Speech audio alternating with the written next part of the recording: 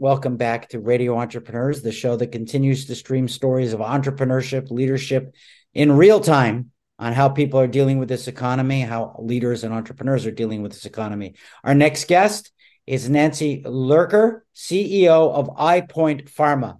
Welcome, Nancy. Thank you very much. Appreciate it. Well, Nancy, I think we got a few things to talk about. You've got quite a long little bio I've been looking at. So why don't we start by talking first about EyePoint Pharma, what it is? Yeah, EyePoint Pharmaceuticals is a drug delivery ophthalmology company. We're really a biotech ophthalmology company. And what we have is a proprietary, tiny little bioerodible insert that gets injected into the back of the eye. And I know it sounds terrible to your listeners, but unfortunately, in the eye diseases that we are in clinical trials with, millions of these patients get regular monthly or every other month eye injections. And therein lies the problem. So ours is a 6-month, as opposed to what's on the market today, which is every month or every other month, little insert that gets inserted in the back of the eye. In the doctor's office. It's a very simple one-time injection. And instead of having to go in, as I said, every month or every other month with the big drugs, Eylea, Lucentis, and now a new one out from Roche, which is Vabysmo, and about 25% of patients there are able to get out to once every 4 months. We believe we can get potentially 50% or more of patients out every 6 months to get this injection and this bioerodible drug getting released into the back of the eye. Well, obviously it all sounds good. I assume you're still in clinical trials. Is that correct? We are. Yeah. So we have 2 phase 2 studies. And for your listeners who just a little bit of quick introduction, you got your preclinical, which you have to get, animal toxicology and make sure that it works in the animal. Then you go into humans phase 1. That's to test your safety. And we released our phase 1. So safety was number 1. And then we also did look at efficacy. That was 17 patients. We call that our DAVIO 1 study. And we had terrific results. Very, very safe. And this insert has been approved in 4 other FDA drugs. So we know our drug delivery technology works.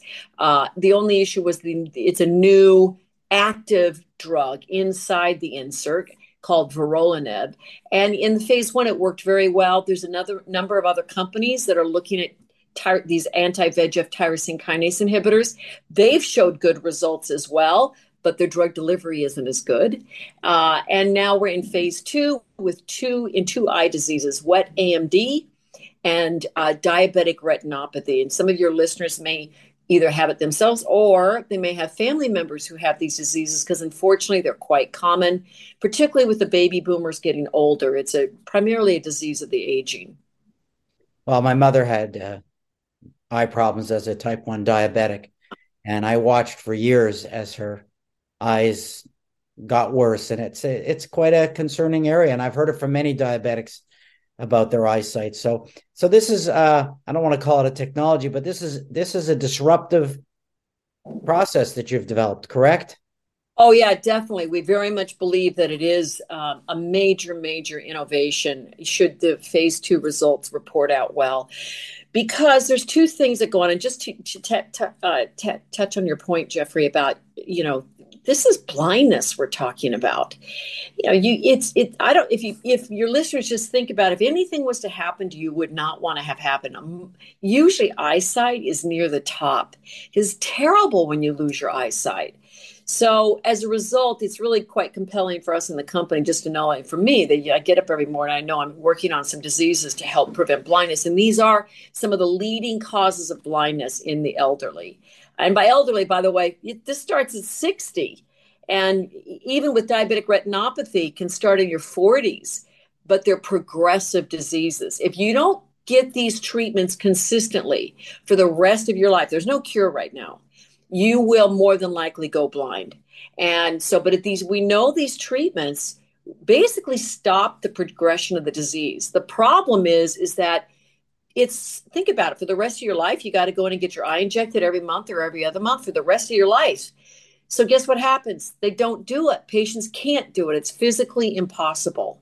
And so what we see from the large databases, because I said there's millions of patients that are getting these injections, that eyesight keeps deteriorating. So we think it is disruptive to be able to have a bioerodible tiny little insert gets injected no different than the injections today from the large molecule suspensions that can get patients, a majority of patients, out to once every 6 months. We think that that could really impact saving people's eyes. So I have a friend who I spoke to on the weekend in Montreal. He's about 90, diabetic, Mm. and I guess he was at Montreal Eye and Ear. And how long until this is going to be marketed really mainstream? And is this going to be cost prohibitive compared to what's out there today? Yeah, good questions. So right now it looks like we'll probably file the NDA around 2026, maybe 2027. So it'll be 27, 28. So it is going to be a little bit before it's out. But what I would say is that if our phase two data, which is going to report out in December, if the phase two data looks great, we're very soon, within probably 6 to 8 months, we plan to start our phase three studies. Those are going to be large global studies. So if patients who are listening, or you have people you know who have this disease, we could, you could get enrolled in one of the studies, because these are large studies, anywhere from 600 to 900 patients, and we have to do two of them for approval. So, though it's not the millions of patients that we hope ultimately can benefit from this, but that's one option, is to enroll in one of the clinical studies. But other than that, it will be 27, 28 time period before it's approved and on the market. So, Nancy, clearly you have to have a lot of experience to be in a position that you're in. And I'm always interested in the entrepreneurial journey to how you got to where you are today, a little bit like the Wizard of Oz. Can you tell us about your yellow brick road to where you are today? Yeah. So, look, I grew up a simple girl in Oregon when it was, I nobody in my family went to college, and I was just always very driven. And so I wanted to go to college, and my parents had no money, and but my dad was a minister, so I went to a Free Methodist university that offered discounts to children who came from ministers' families. And so I was able to work my way through college, and I fell in love with the sciences. Never in high school, I always liked sciences as well. And I had some professors who really took me under their wing. And remember, it's always about, you never realize the impact you're having on people's lives. What an impact they had on my life, just to say, you know what, you can do this. You've got the skills, you love the science, and we're going to help you. And so they really helped me realize I could do more than I ever thought possible. And so I graduated with a degree in biology, and basically a degree in chemistry as well. And then I ended up just kind of falling into the pharma as a sales rep. No, at that time, this was back in the 80s, nobody knew about pharma. We were selling not that interesting of drugs, antibiotics mostly. And as and then I got my master's working at night. And then I was able, by taking some risks and just thinking about my career and advocating for myself to my bosses, I just kept being promoted. And so I spent most of my career in big pharma. And then after I was with Pharmacia that got bought out by Pfizer. And at that point I said, you know what, I'm going to take another risk. I want to go work for a small company, and I'm going to aim to be a CEO. And part of it is, at that point, you look around at your peer group and you realize you can do this. So I took a risk.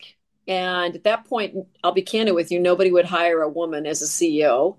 So I ended up working for a company that was in dire straits, a small little company. And I took that company to profitability, and then ultimately went to another company that was public, and now at EyePoint for 6 years. But I've made a lot of mistakes, and I've always tried two things. I've always tried to learn from my mistakes so I don't repeat them. And the second thing is, you really realize how much you have to hire a good team.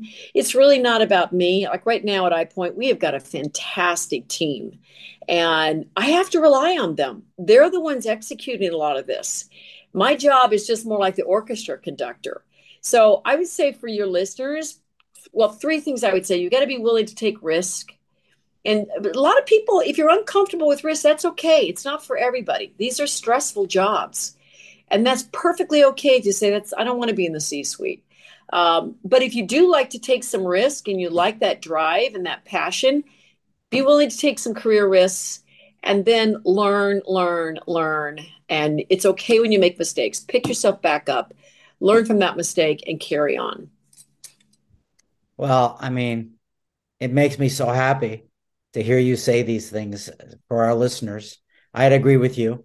I haven't had the limitations of being a woman, but half my clients have always been female leaders. And quite frankly, they just seem on average to have much more of a team and inclusive concept of leadership, which I think a lot of old fashioned men could learn from.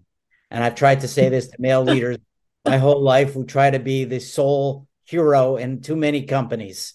And Yeah. so I love hearing your story. I love hearing about your journey. I really hope EyePoint Pharmaceuticals can make it to the goal line, and I really am banking on you. I love what you're saying. I hope you come back and stay connected with us. If someone wants to learn more about you and EyePoint, how can they find you? You can go under our website, eyepointpharma.com.